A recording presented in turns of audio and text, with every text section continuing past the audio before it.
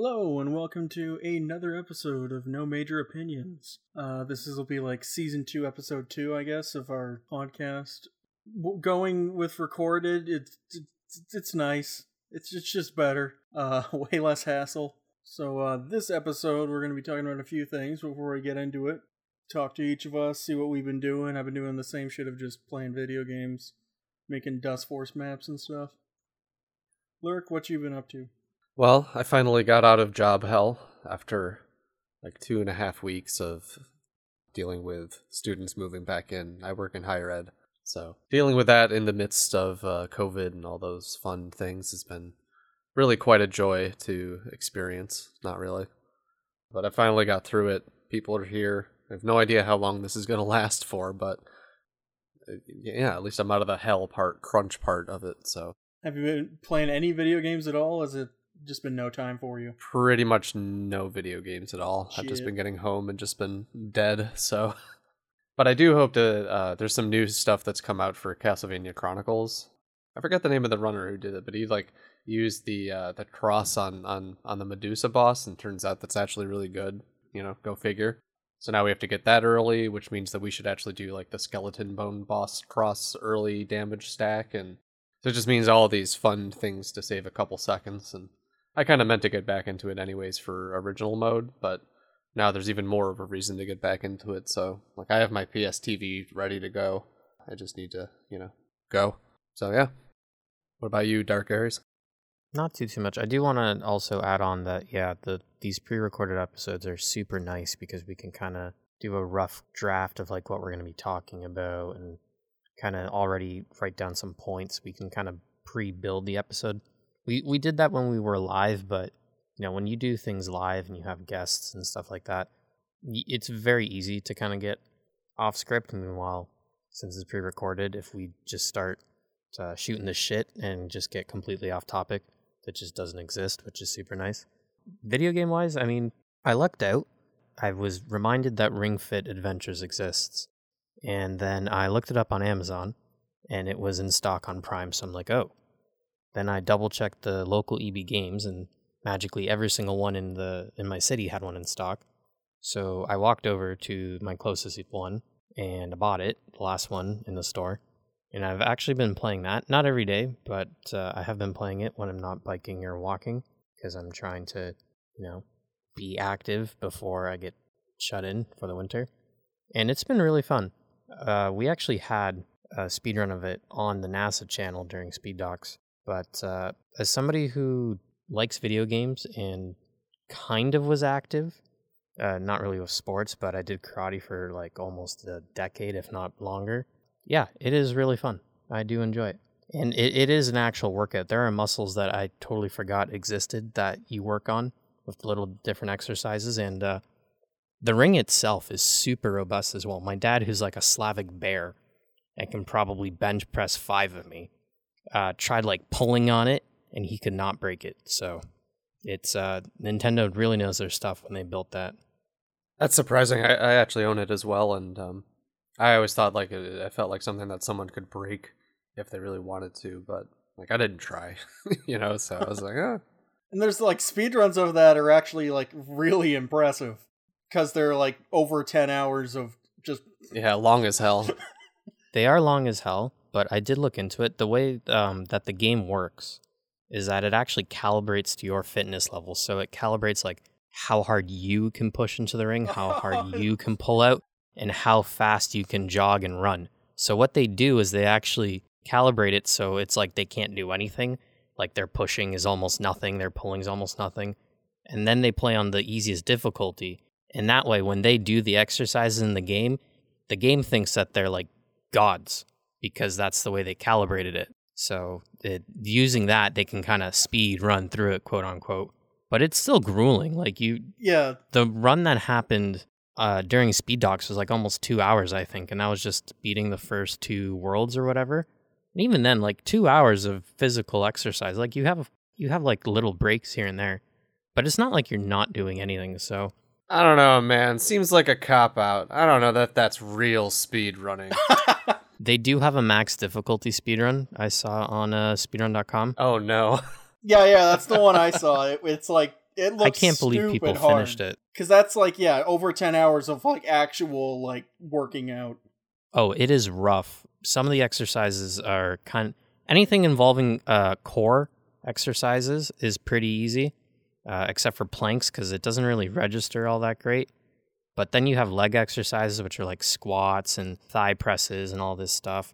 Those ones you can kind of get through. Squats are a little bit rough. There's like a mountain climbing exercise that doesn't really work well because it only relies on the one Joy-Con. So that one, I'm pretty sure it almost never gets used, at least early game in casual play. Arms can get super tiring though because you're constantly pushing or pulling on that ring. And since I'm playing on the hardest difficulty and I can, in fact, pull and push on it 100% like it wants me to, it can get rough. But, that's the whole point, to exercise, so. Yeah, I should get back into that too now that you mention it. My shit's been just sitting over there, but like, I already come home dead already, so, that isn't really not that appealing. I mean, I certainly enjoyed it, and I kind of raved about it a bit to my friends, and then all of a sudden, like, 3 of them went out and bought the game, so highly recommend. I'm just worried because it's like I'm kind of a super out of shape fat guy, and it seems like a scary game to me. So, I mean, it calibrates to your fitness, right? And the one thing that's different about this game in comparison to a lot of like the Wii Fits and other games, it doesn't actually mention weight at all. And this isn't really a spoiler because it's the first thing you see in the game. The main villain is a super buff dragon called Drago. And he doesn't even get like mad at you. He just gets annoyed that he works out so much, but yet, you're the new guy and you can still kind of defeat him. So he goes and works out more. And it seems that really the plot is just that this guy's consumed by the fact that he has to constantly work out when, you don't really have to. You just have to do it a little bit a day. And you can totally cheat some of them if you really want to. Oh, yeah. For squats, it wasn't registering properly for me at one point, so I literally just got super mad. I pulled the Joy-Con out, and I just started, like, angling it myself with my hand because I couldn't get the squats working. Well, the attachment for your thigh just doesn't really stay that well. No, it And then sucks. my hamstrings are also fucked, so, like, I just literally can't squat all that great or, like, the way it really wants me to, like, get all low and shit. So, like, because I just fall backwards. Yeah. It's the leg exercises are not that great. That's why when I do play, I prefer the arm and the ab exercises, except for the leg lift and thigh press exercises, because those ones are super easy. Just lift your leg. It's really hard to fuck up the Joy-Con kind of angling when you lift up your knee, and the thigh press relies on the ring. So, but yeah, as cool as Ring Fit is, let's move on to maybe some NMO news. Just want to make sure everyone knows that we have decided to eliminate our newsletter and our forums, mostly because they just weren't really being used all that much, if I'm going to be honest. And like, was there a single forum post? Yeah, there was a couple forum posts about like people being worried about the cost of the event going up, and that was like a potential thing. And a couple like we had like I think 3 newsletters, two to 3 newsletters, something around those lines, and I posted those, and I think there may have been some posts on there, but really it wasn't really utilized all that much, and I was the only one posting newsletters, and that didn't really get utilized that much either. So we're hoping that we can replace that with this segment with NMO as sort of like our next. This segment is like very specific to just NMO, which we don't have really any news beyond the fact that we're back. But then for NASA news, we've got more stuff coming up, and we promise we'll try and keep those segments like kind of short and concise and kind of keep it so that you can find that easily for the folks who are really just interested in sort of like what's going on with NASA or... Yeah, we'll still have like Twitter posts and stuff on the site, just not dedicated newsletters. Yeah, for sure. Maybe we can try using those YouTube timestamps that are super popular, at least if you're listening on YouTube. If you're listening through like Apple Podcasts or Mixcloud or Stitch or something, you might be SOL, but at least we'll try and keep it consistent, like towards the front of the cast and things like that, and try not to talk about Ring Fit for like 9 minutes before we get to some news and things like that next time or something. But it might not even be 9 minutes. Who knows? I could be estimating. Maybe I'll cut it down as the editor. But yeah, just wanted to let people know that that's what we'll do, and we promise to keep it short, or we hope so. I guess we kind of jump into the NASA news portion, which surprise. we're going to be opening the Horror Thriller Monster Marathon submissions. Basically, somebody asked in our Discord today as a recording if that was going to be a thing. And generally, it's very flaky if it's a thing or not, because a lot of us are just busy during that time. And running a marathon just on one or two people is not fun, at least for the people who have to run it, restream-wise. And I checked with the Hive Mind, which is our group and team of restreamers that we kind of developed during NASA 2020, and a lot of them also helped out with Speed Docs, and they'll probably continue to help out with a lot of other events as well. But we got a handful of people saying they're willing to help, and that is awesome. So basically, the event's already made. Signups will open up as soon as this podcast goes live. It's going to be spooky. Yeah, definitely get all your spooky submissions. And it doesn't matter if it actually is spooky or not. As long as you can tell us why it is spooky, you can submit it. Like, actually, I recently made a map in Dust Force. It's the Raven, Edgar Allan Poe's The Raven. And it's just like a very slow-moving prism that if you hit it with like the light attack, you can just hover on it. And it's like 20 minutes of just mashing light attack as it scrolls through like the text of the poem, and I have like little animations of like characters like enacting the poem. That's awesome. Like, I hope you submit that. I'll submit it, but if I fall or fail at any time, I'm not restarting because it's fucking trash. Single attempt. Yeah, there you go. Another update for NASA is that we're working on the website, mostly on the back end. Aries has already updated the nav bar. You can't tell, but he did. He did do that. Oh my god, that was so much effort. I had to go through the memory banks of college and PHP and all this stuff, and I'm banging my head, why doesn't nothing work? And then it turns out, yeah, you need to change the file extension to be PHP instead of HTML, dum-dum. So there went a couple hours of work down the drain because I was really dumb. But then I eventually got it working. So the website is now a lot easier to update, because whenever we would want to do an update of adding a new page, let's say, we just did a collaboration with Speed Docs that just happened. I think they raised like over $4,000. But if we want to add under our collaborations in the navbar Speed Docs-a-thon, we would have to go to every single HTML page on our website and copy and paste the new navbar onto it, which is hell. Now it's all dynamic. We update one navbar and the PHP kind of just pops it into every other page, which is super nice. Yeah, we're going to update the website more, and you might not notice, but we will. Yeah, there's already the NASA 2020 page with all the playlists on it there, and we're going to keep updating all the pages as we go. And then you already mentioned Speed Docs. Yeah, it seemed super successful. It was their first event. Basically, Quo was kind of I guess I would say the project leader, project manager on that event. And it seemed super successful. Everyone had a lot of fun. There was some things that broke at 4 a.m. in the morning that I spent like 2 or 3 hours fixing with him. But after that, everything else seemed to be super smooth. And I'm hoping that they'll just want to do more events with us because it was super fun. It was $4,000 that went to St. Jude's. I just checked right now. A little over, but rounding it, $4,000 that went over to that charity. Awesome. What other upcoming events do we have? So I took a quick look at Horaro and Onegas, or however it's pronounced, and not a lot really stuck out to me, but I did find 2 events to kind of talk about. The first one is Finn Runs Assembly has their submissions open right now. Probably not super useful unless you speak Finnish, but, you know, just giving their event a shout out. Another event, though, that did close their submissions in is actually going to be going live. Both events actually go live on October 16th. But Puzzle Game RTA Festival. This is a puzzle online marathon ran by the Japanese speedrun community. And as a person who is part of the puzzle general speedrunning community, or at least that's what it's currently called, the name might change, spoilers. But as somebody who's part of that kind of community, this schedule is a banger. There is Mr. Driller, there's Puyo Puyo, Puzzle Bobble, there is Mom Hid My Game, there's Meteos, Box Boy, Piku Niku, Tetris, multiple versions of Tetris, Luminous, Wario Woods, Paneled Upon. Like, this is an awesome marathon, and the Japanese speedrunning community is super good at puzzle games. So definitely check it out if you're into that kind of stuff.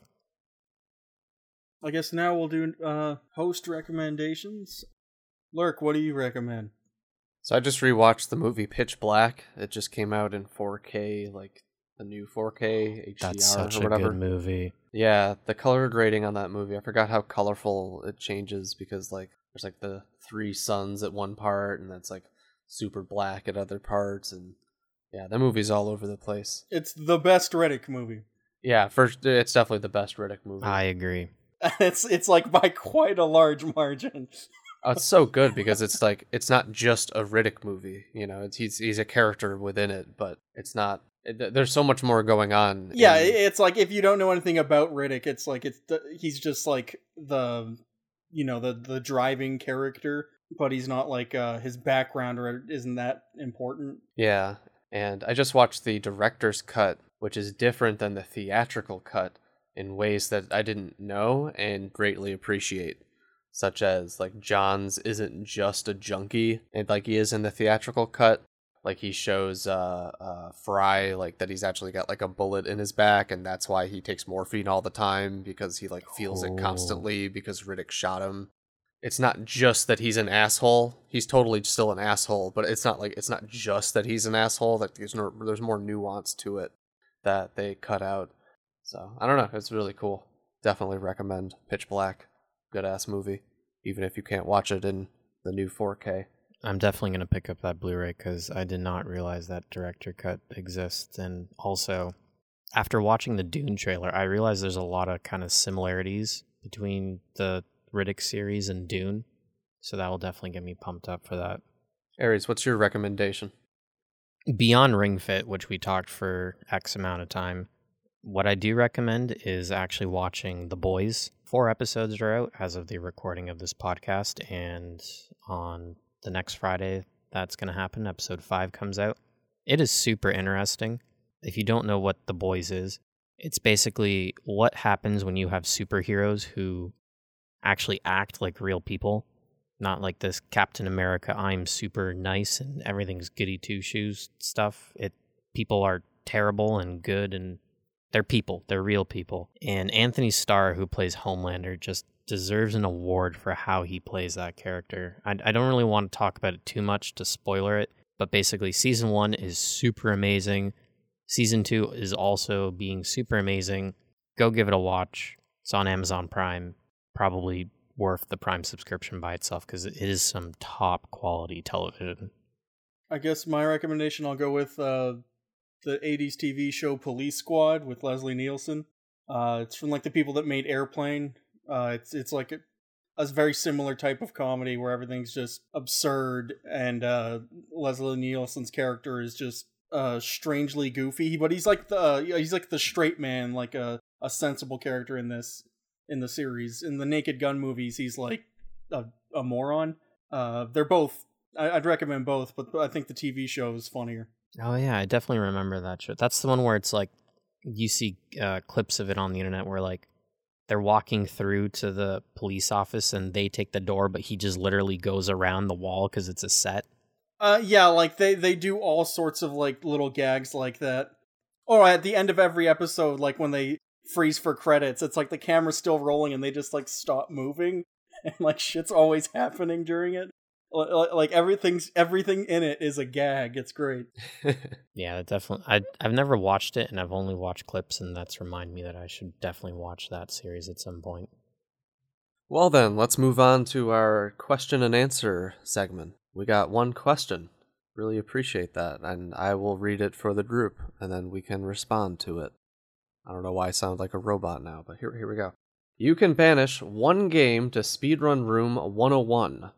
Meaning we never see it at a speedrun marathon again, no matter how big. What game is getting the chop? Super Mario World. Like, it's not even like for me, it's like by a large margin just for how long the game is versus the amount of enjoyment I get from watching it. It's like the worst ratio. I'm gonna say Super Mario 64. That was my answer. Well, too bad, because now it's my answer. Now I gotta think of another game. Crap. Yeah, I just don't care about Super Mario 64 in general, but I also feel like the advancements really aren't all that great. It's like, ooh, lag reduction. Like, all right, cool, dude. Well, 64 is just one of those weird games where everyone plays on what is arguably a slow version of the game beyond the different versions on the N64. It's just a fact that N64 is slower than Virtual Console and will probably be slower than the upcoming Switch version. So everyone plays on an inferior version. Yeah, it's like arguably the worst console ever made, objectively speaking, because it can't play any of its games at the intended frame rate. Everything's chugging along. There's so many issues with lag, just textures being shitty. It's just awful. And just like, there's nothing new. It's the same run over and like, I get it's to the point where it's the same thing, it's competitive, but after you've seen it, has there been any new things in a while? It's the same thing. I wouldn't know because I just don't watch it. There is the randomizer, which is kind of cool, but when it happened to GDQ, it was just so disorienting to watch because you can never know who's ahead, and everybody kind of picked it. It was just not a good watch. So something that, worked for A Link to the Past, where a randomizer, oh my god, everybody loves watching this game. Everybody, in quotes anyways. SM64 can just don't care for it. How did the SM64 randomizer work? Basically, I'm pretty sure they actually play it on Virtual Console, which is really stupid when you think about it. But all the star locations are swapped. Like, you would enter a place and it would have a random world. Like, each star in that painting would have a different level. So just because you go into the one painting doesn't mean like if you go to Bomb Bomb, it doesn't necessarily mean that the first star in Bomb Bomb is actually a Bomb star. A Link to the Past, like, randomizes the order you get items, and like, yes, your route would be different, whereas this would be, you still just go to the paintings probably in the same order. You just enter different, like, sub-levels at different times. That doesn't... I hope there's some more to it beyond that. It really didn't seem like there was, and realistically, you couldn't really tell who was ahead, because everybody picked different... It just wasn't a fun watch, and I think reading comments on Reddit and the Twitch chat and everything also confirmed that it just wasn't a great watch. Yeah, I think like randomizer can be great if they're for like equipment based kind of speed runs or like upgrade stuff. In Mario 64, I don't know if there really is any of that. No, I don't think so. It's just literally pick the star and go. So I know in the DS version, there's like the unlocked characters and hat stuff. That would probably be better for randomizer, although most people fucking hate that version. It's just a boring game. It really is. I mean, casually, it's probably fun, but as a speedrun, I can agree. It's definitely boring. No, it's boring. Casually, I could never finish it. It's just like, okay. Like, the worlds, the first few worlds feel identical. Like it doesn't... Ugh. It's just bland. But I guess casually, it's probably... As a speedrun, SM64 is probably better, but casually, the Mario World might be better. I don't know. I just find them both boring, so I don't really care. Oh, I just thought of because Lurk stole my answer of SM64. I just thought of another game that to banish. Any Mega Man game. I really do not care for the Mega Man games, and it's probably because people have this mentality where they shove every single Mega Man game together in a marathon, and for the next 6 hours, you see the same crap over and over and over again. I definitely think they don't work well as blocks, but they can be great individually. That's another series where actually they prefer the slowest official version. I remember there's a PlayStation collection that has the Mega Man X games, and Cyber Demon was running on that because it was faster, and got shit on by a lot of people for it. It was funny. I love that shit. Isn't it lagless? It's basically lagless. And I remember someone was arguing against it, saying it's when going between rooms, it's like on the SNES version, I have time to mentally prepare for the upcoming boss or platforming, but in the PSX version, it's just you're just there. It's too quick. It's too fast. I'm going too fast. Of all the arguments to not do like the PSX version. That was like the funniest one I've heard. I know PlayStation speedrunning can be really messed up at times because of models and disk loading and everything, but objectively choosing a slower version of the game because reasons, just it's never sat well with me. Nintendo boys, it's what they do, man. I'm not gonna. It's part of their culture.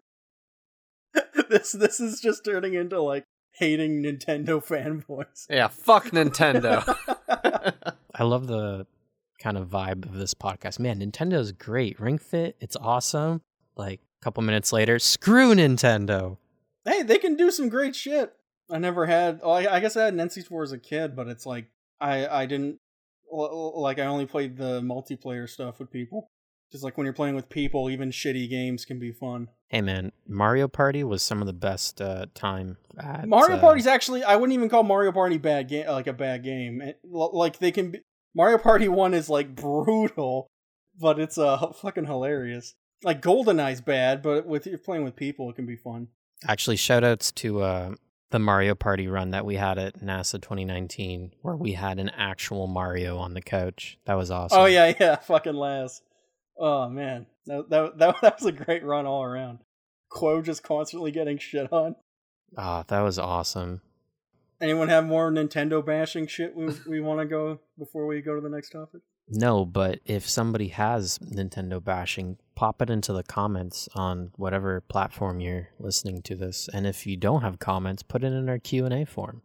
Ask us.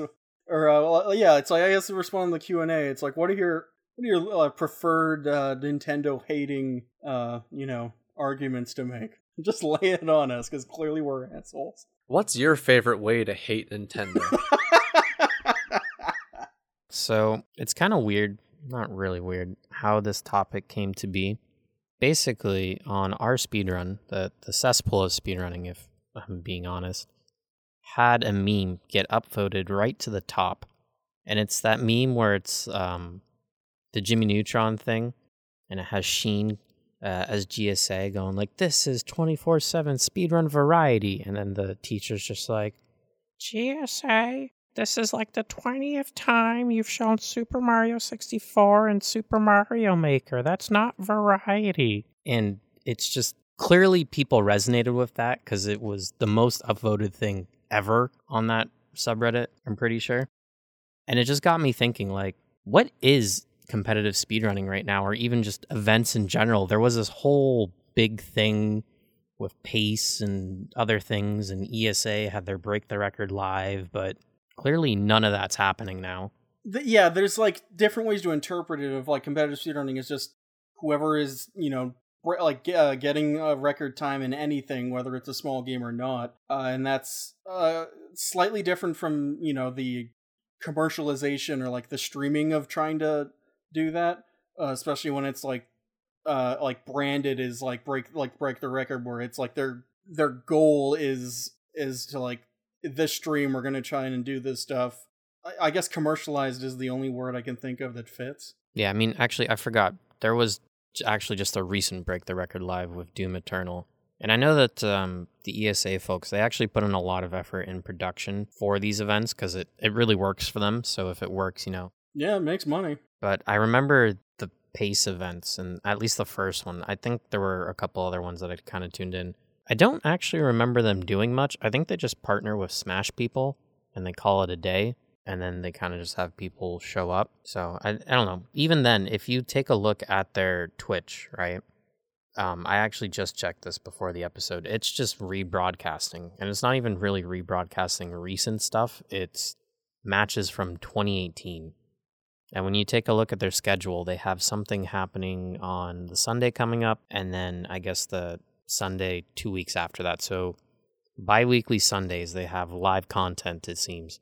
And then the rest is 24/7 variety, which is basically just rebroadcast. So they're not really doing much.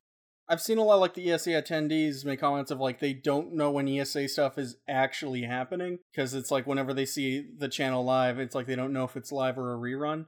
Like from the perspective of an attendee or someone wants to watch live stuff, that can be like frustrating. But it's like for the people that run the channel, like if that's like their source of income, I totally understand. Just like, turn on the money button, hit that shit. There's actually a little bit of a difference with the way how both those channels kind of go about that whole process. When you take a look at ESA's stream, I believe the intermissions mention that it's a rebroadcast, but also the Twitch title, plain as day, says that it's a rebroadcast. When you look at the GSA stuff, the only thing that lets you know it's a rebroadcast is little kind of tiny letters at the bottom ticker graphic that says rebroadcast info and then the match. Everything else doesn't point towards the fact that it is actually a rebroadcast. I mean, the illusion of a live broadcast might be more profitable. I guess so. I don't know. I just really kind of wish that there was more in that space, because I haven't checked on speed gaming in a while, but I'm fairly confident they have enough content to keep them going with live stuff all the time, because there's randomizer this, randomizer that, tournament this, tournament that. Pretty sure there's actually, when I was looking at the marathon stuff, there's like a Portuguese marathon was going to happen or is happening there at some point. So there's always content happening on that section. They've kind of cornered the market on competitive speedrunning, I guess. Well, once you've held a couple marathons, especially, even if they're just over a weekend, a lot of hours of content that you can keep rebroadcasting. And for anything that's like regularly scheduled stuff like the speed gaming things, I could also understand wanting to do reruns just so it's like, oh, I could use a break for a couple of days, like the equivalent of like time off. Yeah, that's how other streamers use it. Like, I know Co-Carnage will do like a past co type of thing where he makes it a joke that is, his rebroadcast doesn't respond to chat and all that sort of thing, but he scheduled it. Like, he lets people know, like, hey, you're gonna have this rebroadcast at this time, and then I'll be live at this point. And so he uses it as a way to take a break, but he's very transparent with the fact that it's a rebroadcast. Yeah, I mean, one of the things that I don't know if people are taking into account is that the more live your channel is, the more likely that new people are going to bump into it, and the more likely that more people in general will continue to watch it. If we take a look at the speed docs that actually just recently happened on our channel, when it started off, it had X amount of viewers. As the weekend continued to progress and it was live, the viewership kept going up. Why? Because when something's live and you go, hey, go check it out, if it's still live, you're going to be able to check it out. If it's already done, well, you don't gain anything from that. Most people don't actually go to Twitch VODs and other things. So if a Twitch channel is live, the longer it's live, the better for the channel.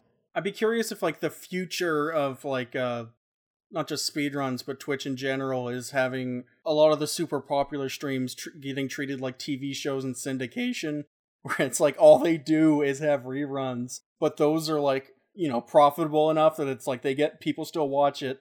They don't ever actually make new content because they don't have to, which would be bizarre. I mean, syndication is a thing.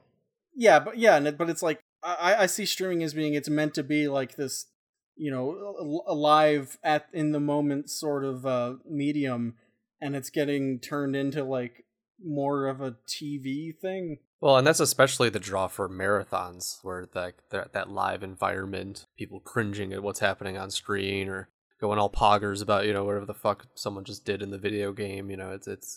That's really what the whole point of it is. But it's more profitable to have the viewers for a longer period of time, because there's more of a chance for like ad revenue to be playing, and more people will come into your channel and like maybe get tricked by that expectation that maybe you're live, even though maybe you actually aren't and it's just a rebroadcast.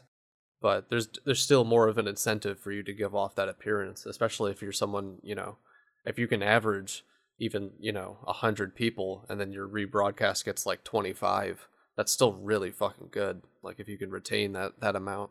I'd actually be really interested in having like Adam AK, who's like actually like an economist. I think he has his PhD now in like economics, of getting as much like of the publicly disclosed info of what people make from like streaming on like any platforms, and then is trying to like theory craft like the maximum profit stream setups and like the behavior and culture around like maximum profit streaming. Well, we could definitely take a look at people's sub counts. A lot of people make that public as sort of like, I'm trying to get this much as a goal, you know? And then they just have like a Streamlab thing that just counts how many of them have. Someone like who's really, really big, like Summit 1G or something, like pretty average is, I would imagine something like 15K subs a month, which, you know, he has probably the better partnership deal that they like to give people, so he gets like $3.50 out of the $5 of that thing, assuming it's all tier 1s, which they aren't. And so it's kind of hard to gauge, but you can definitely get some sort of idea just by what's available, yeah. And I mean, the thing is with streaming as well, it's kind of hard to build up a base as well. I mean, me and Lurk have the PD Cinema, which has been going on for a while, and it's live essentially 24/7, and we can see kind of the small growth. So, you know, it's not easy, at least as it was back in the day, to just get a Twitch channel and boom, you now have followers. But even if you have a massive following base, I know of somebody who is a cosplayer, and they have 119,000 people following them on their Instagram. This is not a small amount.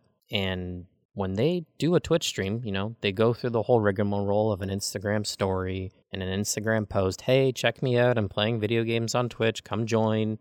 Playing like Fall Guys or Among Us or whatever, you know, whatever's popular on Twitch right now to play with your chat. This person only gets around 20-ish views on their Twitch stream. That is a reach of 119,000 people, and their Twitch stream only has 20-ish viewers. So why is that? Well, because it's only a certain amount. When that person posts that they're live, that's not necessarily when you have the time to watch the channel. It's only for that brief moment that those people looking at that can go to the Twitch channel and see that you're streaming, if they're even interested in watching you streaming. So it's crazy. It just underscores the need for consistency, which I'm sure, going back to like ESA and a lot of these rebroadcasts now that with COVID and a lot of these events, AGDQ, for example, just announcing, what was it, today or yesterday, that their AGDQ 2021 is going to be online due to the pandemic and ongoing situation in the United States. You know, what else are they going to do? I think it's kind of detrimental to sort of the state of marathons in general, because I think going online is definitely some way in which they're going to have to respond and transform, and we touched on that a bit in our first episode of coming back to season 2. But I think there's so much speedrunning content that is already really similar, and there's already been so many online marathons that have just done the exact same format of just you're speedrunning a game, maybe you have a cam on or you don't, and that's it. I mean, there's hours upon hours upon hours of this content, and it's definitely not pushing anything forward, I don't think, or at least I'm not seeing it. And I think it's just a real shame that we can't get back to live marathons quicker, but obviously we have to take safety into consideration. Yeah, I'm surprised there hasn't been more innovation of like how to get interactions with online stuff beyond just like donate for X, because I know there's like games that have like Twitch chat can interact with it, usually like some of the jump scare type horror games, but having stuff beyond that in the same fashion for just general streams, I don't know. Actually, some way to make it good. This brings me to one thing actually I forgot to mention as well, and it does tie into this topic. So Puzzle General actually has a Pokemon Puzzle League tournament that's happening. It's kind of the bi-yearly, because every year the game swaps. There's a tournament. And Cards of the Heart has put in a lot of effort into this tournament, at which point I think it might be the best thought-out speedrunning tournament to date. Because this guy, he's put in a lot of effort into making kind of the whole thing accessible. That's the word I was looking for. He has like a little tutorial video that he made to explain the game to new people that will play at the start of the stream. There's going to be a guaranteed stream every Sunday at 7, which is something that actually I found out myself during Mystery Puzzle Challenge, which we had on our channel as a collaboration with Puzzle General. When we had a stream at a consistent day and time, people got used to that, and then they would ask, hey, where did the stream go? Because it's 7 on a Sunday and you're not live. So if you get people used to that there is a match, it's just like real sports, right? You'll tune in and you'll watch it. Plus, everything's broken down into the seeds.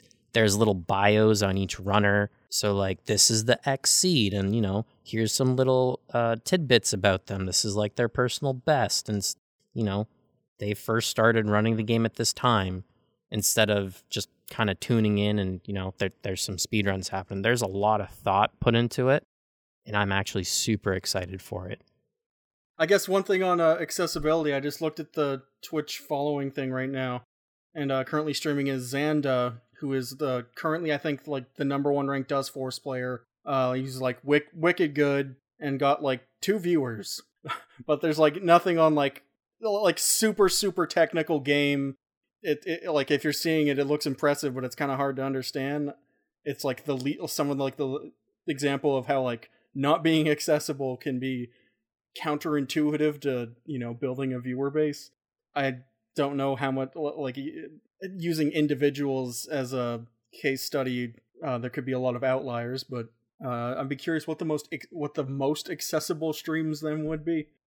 Well, I guess for the state of like speedrunner streamers, how many streamers are currently strictly speedrunners who are in that kind of like top 1% of Twitch? How many do y'all know of? I can think of maybe 2 or 3. Like the only like big name ones that I at least can think of and I talk to would be like Trihex and Cerno. Does Trihex even still speedrun?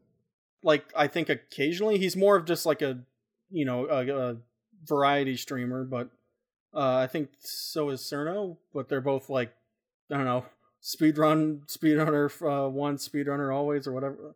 Fuck, what's the phrase? X for something, X for life. Can't remember that shit. I know what you mean. Like, they used to speedrun, and that's kind of what their original streamer core was. You can never escape the speedrun life. Yeah, I think Triax was actually speedrunning Yoshi's Island again because of some poll that he did recently. Yeah, I saw, I think he made a tweet about that, of like, how long would it take him to get to his like 2015, 2016 PB when he like last played. Yeah, I can think of like ZFG. He's still strictly like an Ocarina of Time speedrunning stream and has been for like years now. So he's definitely still doing it. I guess it would be any speedrunner who is on a esports team, right? So any of like the CLG speedrunners or Grand Pooh Bear, sponsored by Red Bull or whatever, those would be the kind of top speedrunners. And where I wanted to get to my point with this was that I think for a lot of those folks, speedrunning isn't necessarily like the core thing that they do anymore. It's like incidental to their streaming career. Like they're more streamer personalities more so than... It's a medium to them, I guess. Yeah. Because there's a lot of folks who have picked up like Super Mario 64 speedrunning, for example, who are, just chatting streamers normally. And they just pick that up because, old nostalgic video game. It's super easy. It's like... It'll get viewers, yeah. So I don't know how that helps like marathons at all. I don't know if that drives more viewers to marathons to check out better speedrunners or more professional quote-unquote speedrunners. I think that's not a question of like is it better for marathons? It's like, how do we as like people that host marathons and like the speedrun community in general like utilize that to make the speedrunning better? Well, because it's like that it is going to be a part of Twitch and stream culture, so we need to like realistically, and I'll probably want to go more in depth on this specific topic in maybe a future episode. But essentially, if your marathon doesn't have like a top runner, it doesn't exist. I remember a couple more popular speedrunners, and they would always be like, "We need more events beyond GDQ." And then people would kind of list off all these events, and they would never submit to any of these events. They would just make their own event. And it's like, seriously, dude? You're literally part of the problem. I think part of that is also just the stagnant nature of marathons. Like there's better content for them to partake in on their own streams and collabing with other streamers. And if your goal is to like boost notoriety, it's a very different set of criteria by which you choose which marathons or which events in general you'd want to go to. Yeah, I think we're in a post-speedrunning kind of era at this point where, like, I think we could have been down a route where... I wouldn't just say it's post-speedrunning, I'd say it's post-content. Like, the message is irrelevant. Well, I guess in terms of it being super, super popular on Twitch and other streaming sites is like, if you're doing this speedrunning thing, then you are automatically popular at it. Like, that doesn't happen anymore, really. Like, you can't speedrun Super Mario 64 and be popular anymore. Like, you have to already be a person, and then you happen to incidentally also do speedrunning. And because that's like a super popular game, that's what most people just sort of generally jive into. I mean, realistically, a lot of the people who submit to GDQ, they do it so they can get that viewership. And it's not a secret. A lot of people do that because all of a sudden they're going to have hundreds of thousands of people watching them, and that will translate to follows. And it doesn't always necessarily translate to Twitch views, but they do get a lot more follows. And once you have a lot more follows, the chance of Twitch views also goes up. I'd be curious, because that's something that you could actually, it's like an ideal statistics question of like how much does, appearing at particular events have like an impact on your Twitch career. Most of the numbers would be like, I guess follower counts are public and shit like that, so you could probably get a bot to like, scour data on everyone that's ever run in GDQs for like follower counts, view counts, and shit. That would be kind of a neat thing to read about. Although I've been doing this for years. I still don't care that I have whatever number of viewers I have, so it's not really emotionally relevant to me. I'm not invested in the issue. You wouldn't even have to use GDQ as a source. You could just use Reddit effect. Get a YouTuber who all of a sudden went viral on Reddit. There's been a couple examples of kids who went viral doing this in this video, and everyone's like, oh, that was so cool. And then, they got a bunch of new subscribers. Oh, yeah. I don't just mean like getting viral to get followers. I mean the impact value of each marathon. Like, what kind of viewer boost or monetary gain do you have from ESA compared to GDQ compared to everything else? That would actually be super interesting. Of getting the impact value, like for like science journals, how they calculate it, instead for speedrunning marathons. And I would go out on a limb and say that it's probably a negative impact overall at pretty much any marathon you go to, unless you have a viral moment at one of those events. I don't see how, like, especially if you're already an established streamer and this is already your career, and then you're, sacrificing time to go traveling, so that's potential time that you're not streaming, so that you're not, getting donations, you're not getting subs and things like that. Then you actually have to appear at the event and do all of the event stuff, and events are, a mixed bag, I think, sometimes, depending on where you're at and what's available and what you can do there and people you meet and things like that. You would need to pull like Kanye type shit in order to like, guarantee that you'll, get some headlines or whatever the fuck. Yeah. Yeah, just like treating stuff as a career with like speedrunning just seems really odd to me, because I genuinely don't know how, like, optimizing like even just streaming stuff is already kind of like a new. Yeah, streaming's hard enough. Speedrunning and everything on top of that is trying to make a career out of it. It would like even if you do get like you have the luck, the skill, everything involved, and you like attain it, like maintaining it would also be like it's gonna take a lot of effort, and I don't know how to like best apply that effort, because it's such a weird thing. Well, that's why I think the marathons are not really a thing that's useful to like a career Twitch streamer type person. Like, if you can swing it, and I think this is like a major benefit that speedrun marathons from sort of the get-go and at its root have always been sort of charity marathons, because that's a driving factor for why you can take time off of work and why you can justify losing money, is because, oh, well, I'm helping a cause, I'm helping a charity, I'm helping, promote these morally just things. Like, that's a good thing to do. But if you're just going like I think this is one of the problems with NASA at some point, was just like, we're just a speedrun marathon. Like, we're just a vacation. Yeah, as like a format to gain viewers. It's like, we pretty much knew from the get-go this isn't going to be... Right. People literally brought up the fact that it would be easier to convince their friends to show up if there was a charity element to the marathon.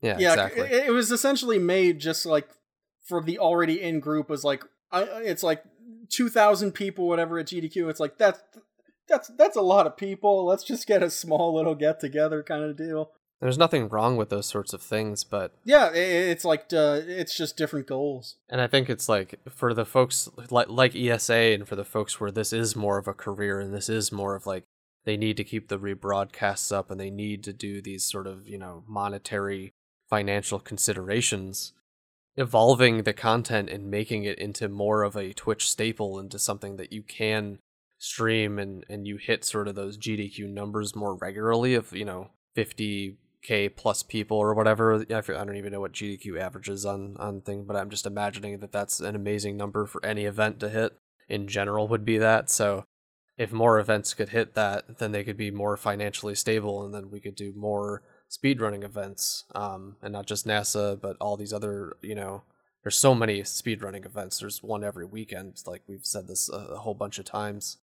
But I don't know. I just don't see it happening, given how every marathon is the same. It's the same thing, different game, different runner, but I guess that could also be a product of like the GDQ USA. They've kind of maybe they have figured out it's like this is like what is most profitable for us, and they're just milking that. They can't really afford to do a big risk in changing content because they've already found something that's. Let's recontextualize this for a second, okay? A speedrun event has a lot of production value put into it. All right, you have full-on production going on for these events, okay? Normally, when there is a sporting event or a conference or any televised production, quote unquote, there is a lot of labor that a company or whoever does it pays for. Even charity events that happen at work that I work at, there is some form of money that gets paid because nobody just goes, you know what, we're going to rent thousands of dollars of equipment and we're going to have thousands of dollars of labor just go for free. $0. Most of the time they're like, no, we understand and we value your time and equipment. Here is something to at least make it so you are not footing the entire bill, okay? Now let's take a speedrun event. There is so much volunteer labor that happens. It is actually insane. And I know that for events, they'll be like, oh, here's a free t-shirt and, here's your registration fee that's waived. If you even have like 2 4-hour shifts, that's 8 hours, all right? Put that into minimum wage for a second in your area and now calculate how much money you've made in that. Like, that's a lot of free labor that goes on in these events. And I've actually talked about this at work because it's just one of the things where we talk about the industry and they're like, how do you people get away with this? Where do people actually make money? And the real reason is they don't. Well, we don't. Realistically, I don't think a lot of events make money. Like, GDQ only works because the charity pays them money to do an event. They're literally contractors, yeah. And they only work because of sort of like their Twitch, status is, they were there first and they did it right and then they continued to do it right and it's like a staple, And even then, I don't think they're like, they're not like, raking in dough living in a mansion. Every single one of those people still have extra jobs. Yeah. Yeah, speedrunning doesn't make money. Maintaining like a stream career, even if you're a super giant conglomerate, takes effort. Yeah, I think I said this in like 2016 or something as like an edgy comment, but I think it actually is true that there's no professional speedrunners. Except maybe Cool Kid, because he won like a Mega Man thing and got flown out to Japan or something like that. So, yeah, like outside of like winning prizes. Yeah, he got paid directly because he did a thing in speedrunning. Like that, and that does happen, but no one makes a living. Like their career is that they break records and that's how they make a living. Yeah, it's like professional streamers that use speedrunning as content. Yeah. This isn't like even a strongman, like a bodybuilder constantly bodybuilds and they go to competitions and, they lift weights, they do different things, they pose, they do a lot of other stuff.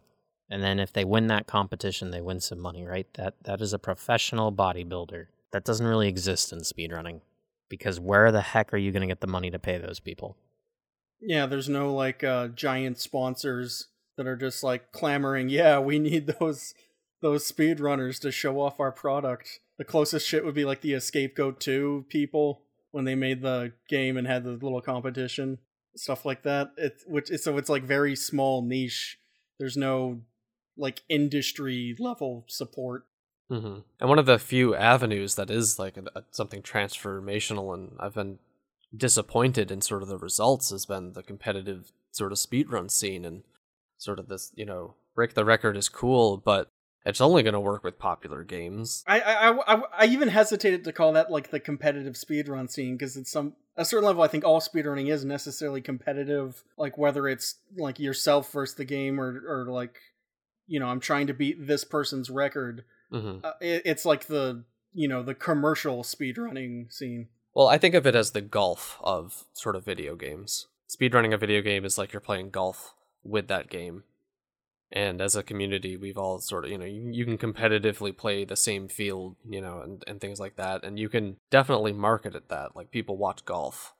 People watch speedruns, But it's boring as fuck. Like, let's be like, for a lot of games, it's boring as fuck. I don't care about Super Mario 64, so that's like a wrap. And then what's another popular game that people run? Like, I don't know, SpongeBob?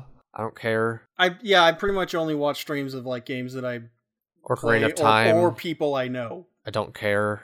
This is probably more of a personal problem, but like just popular speed games, I'm not super into, because they usually are like N64 games that I just don't really care about. And that format isn't going to work, with Daffy Duck the Marvin missions for Super Nintendo. Like, no one cares about that game to the extent that they're going to watch like a weekend break the record style event for that sort of thing. And that's understandable. Why should they?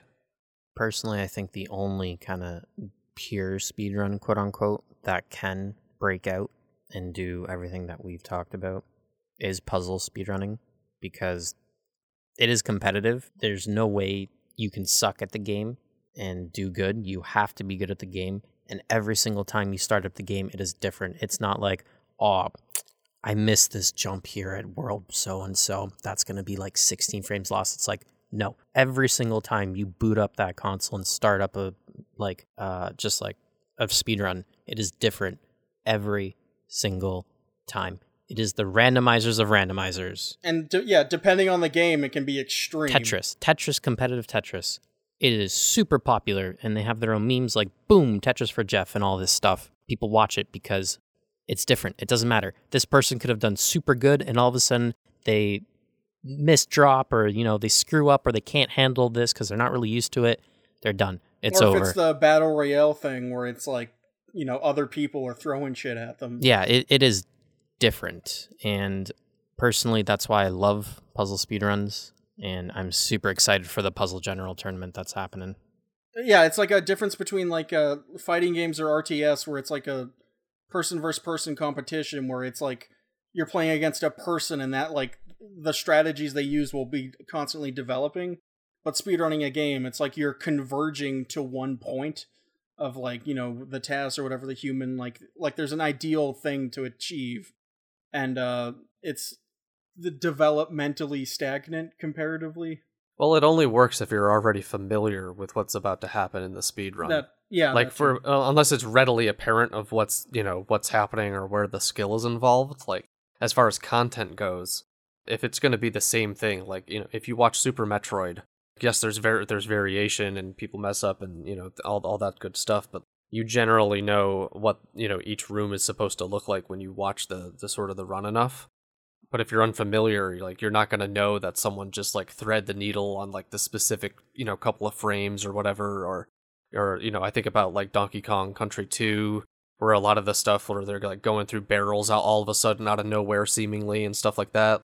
You need people who are able to really explain and break down all that stuff, and it happens in 3 seconds, and they're already on to the next thing that's kind of fucking with the game. And so I just think that there's just such a learning curve on certain games that maybe just the right game hasn't become popular enough to speedrun that I'm into it personally.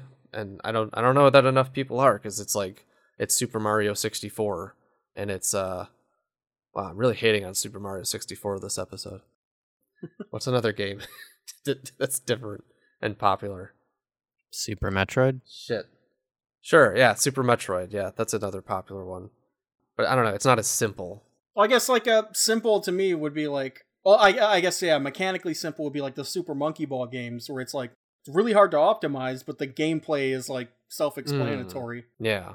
Yeah. Like you genuinely don't need someone to commentate. You just I guess maybe another issue that's maybe occurring as well is like there's certain games where you could consider it to be, I guess, somewhat like Monkey Ball. You could just have competitive Monkey Ball. At what point is it speed running, or are you just playing Monkey Ball competitively?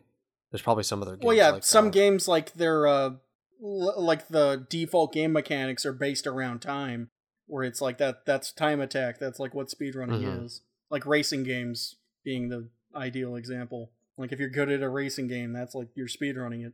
Outside, I guess the difference would be like in between like menus and stuff, but like the core of the gameplay would be identical. Let's go to the sub main topic, the Xbox Game Pass. This is another fun topic because I saw it on Twitter. Basically, Xbox Game Pass was announced to also include the EA kind of style thing where all the EA games are included. Not the newest ones, but I think there's demos for the newest ones. But you definitely get like the FIFA and NHL and NFLs and NBAs of like the year prior, which is super awesome, plus a bunch of different other EA games. And that was included into Game Pass. And I guess somebody probably popular on the internet was like, oh my God, this is so awesome for poor people. And then people were like, well, no, it's not. I have my own opinion, but I'm very curious on what your opinions are before I give my opinion. I have yet to see this. I've never even heard of it. Okay, so Xbox Game Pass is basically Netflix for video games. You pay it's very cheap because there's a bunch of different sales. I personally subscribe to it. And you get access to a lot of Xbox Microsoft games. So actually, Streets of Rage 4, when it first came out, it was immediately available on Game Pass to play on Xbox and PC. Minecraft Dungeons, when it came out, instantly available on Game Pass and PC. The original Doom, for example, is available on Game Pass. There is all the Gears are available on Game Pass. There is a lot of video games that are available for Game Pass. It is the Netflix of video games. You pay a subscription, and then you can just download the game and play it as long as you have the subscription. And this is for like the new Xbox console? It is already available on Xbox One and PC. It will be part of the newest console because there's a digital-only console coming out, the Xbox One. The Xbox Series S is a very small digital-only console, and the plan for that is it's cheaper, but you pay for Game Pass, essentially, to have the subscription of games, or you just only digitally purchase your games. I guess to me, it's like when I think of like, poverty gaming, I think of buying shit at flea markets, like old Sega Genesis and games for like, buy them bulk at a pawn shop for like $2. But I guess for playing new games, this seems like it's the best option, at least best I've heard of. Lurk, what is your opinion? I'm not a huge fan of not physically owning a game if I can, although there are lots of games that I do not physically own, which I've paid for. So I don't know. I guess it's pretty cool, but it's not something that I have myself ever considered looking into because I just buy the game. I also don't have an I only have like I guess I used to call it the Xbox One or like the original Xbox. I don't know what the fucking name for that is now. The big fat green machine. I have one of those. The only modern console that I own is the Switch. Yeah, I bought one of those too for Deadly Premonition 2. Beyond that, the last thing I bought was like a fucking Sega Dreamcast. It does make sense from a business standpoint, Yeah. Streaming games, as long as it's not like the Stadia where it's all latency. No, you actually go through. You actually the effort download and install games, it. And that's like straight trash. That's like not comparable. Right. Yeah. Okay. So the argument against this is that it's not actually for poor people because poor people end up spending a lot of money for these games because they actually see it on their wallets and they see the money go away, and that's bad when they can be buying games used and this and that. So here's my counter argument to this, because my main point is that Game Pass is actually good for poor people. And as a person who doesn't have a lot of money and isn't even working right now, I'll explain why. A, it is super cheap right now. This may not be the case in the future, but currently you can get Xbox Live Gold super cheap for whatever it means, CD key websites or deals like Costco, whatever. You can get it for cheap. You pay $1 and it converts the Xbox Live Gold to Xbox Game Pass, which works on computer and PC. Even if it doesn't, you can buy it separately for I think $5 or $10, okay? New game comes out. It is confirmed to be on Game Pass. Let's say this is the new Forza or the new Gears or the new Minecraft, Streets of Rage 4, whatever. You now pay $5 or $10 and you can play that brand new game for the whole month. How is that not a good thing? Nobody says that you have to keep this subscription. It is actually, those crazy guys actually very often would only buy Game Pass for a month before all these deals came out, just so he can play the game, because it was cheaper and easier to quote-unquote rent the game for $5 than it was to buy it, because you're going to play it once and then probably never play it again. Holy fuck, I just remember that renting games was a thing like 20 years ago. Fuck. You can still do it. Actually, here locally, the libraries have a brand new, up-to-date collection of games that you can lend. Oh, yeah. I always forget that libraries are like the most underused thing. Oh, yeah. In, like, they are awesome. So, the new Xbox console, yeah, it being digital only is not ideal, but saying that Game Pass as a subscription service is not good for poor people is probably one of the stupidest things that I've ever heard, because no poor person is going to pay $80 for a video game when they can quote-unquote rent it for the $5 or $10 for the month and still feel included. I mean, not just poor, but also like cheap. Like, yeah, for example, Streets of Rage 4. I played it, I beat it. I might not ever play it again, but it was on Game Pass, so I literally don't care. I didn't pay full price for it. Or shared Steam libraries. Like, I got like 80 hours of Metal Gear Solid 5. Didn't even like the game that much. Didn't pay a cent. Because I'm friends with someone that owns it. Yeah, like there's ways to share games. You can rent games and everything like that. But claiming that Game Pass is terrible for poor people because they're wasting money is just ignorant. Yeah, sounds like it. And that's not a major opinion. And then roll credits, I guess.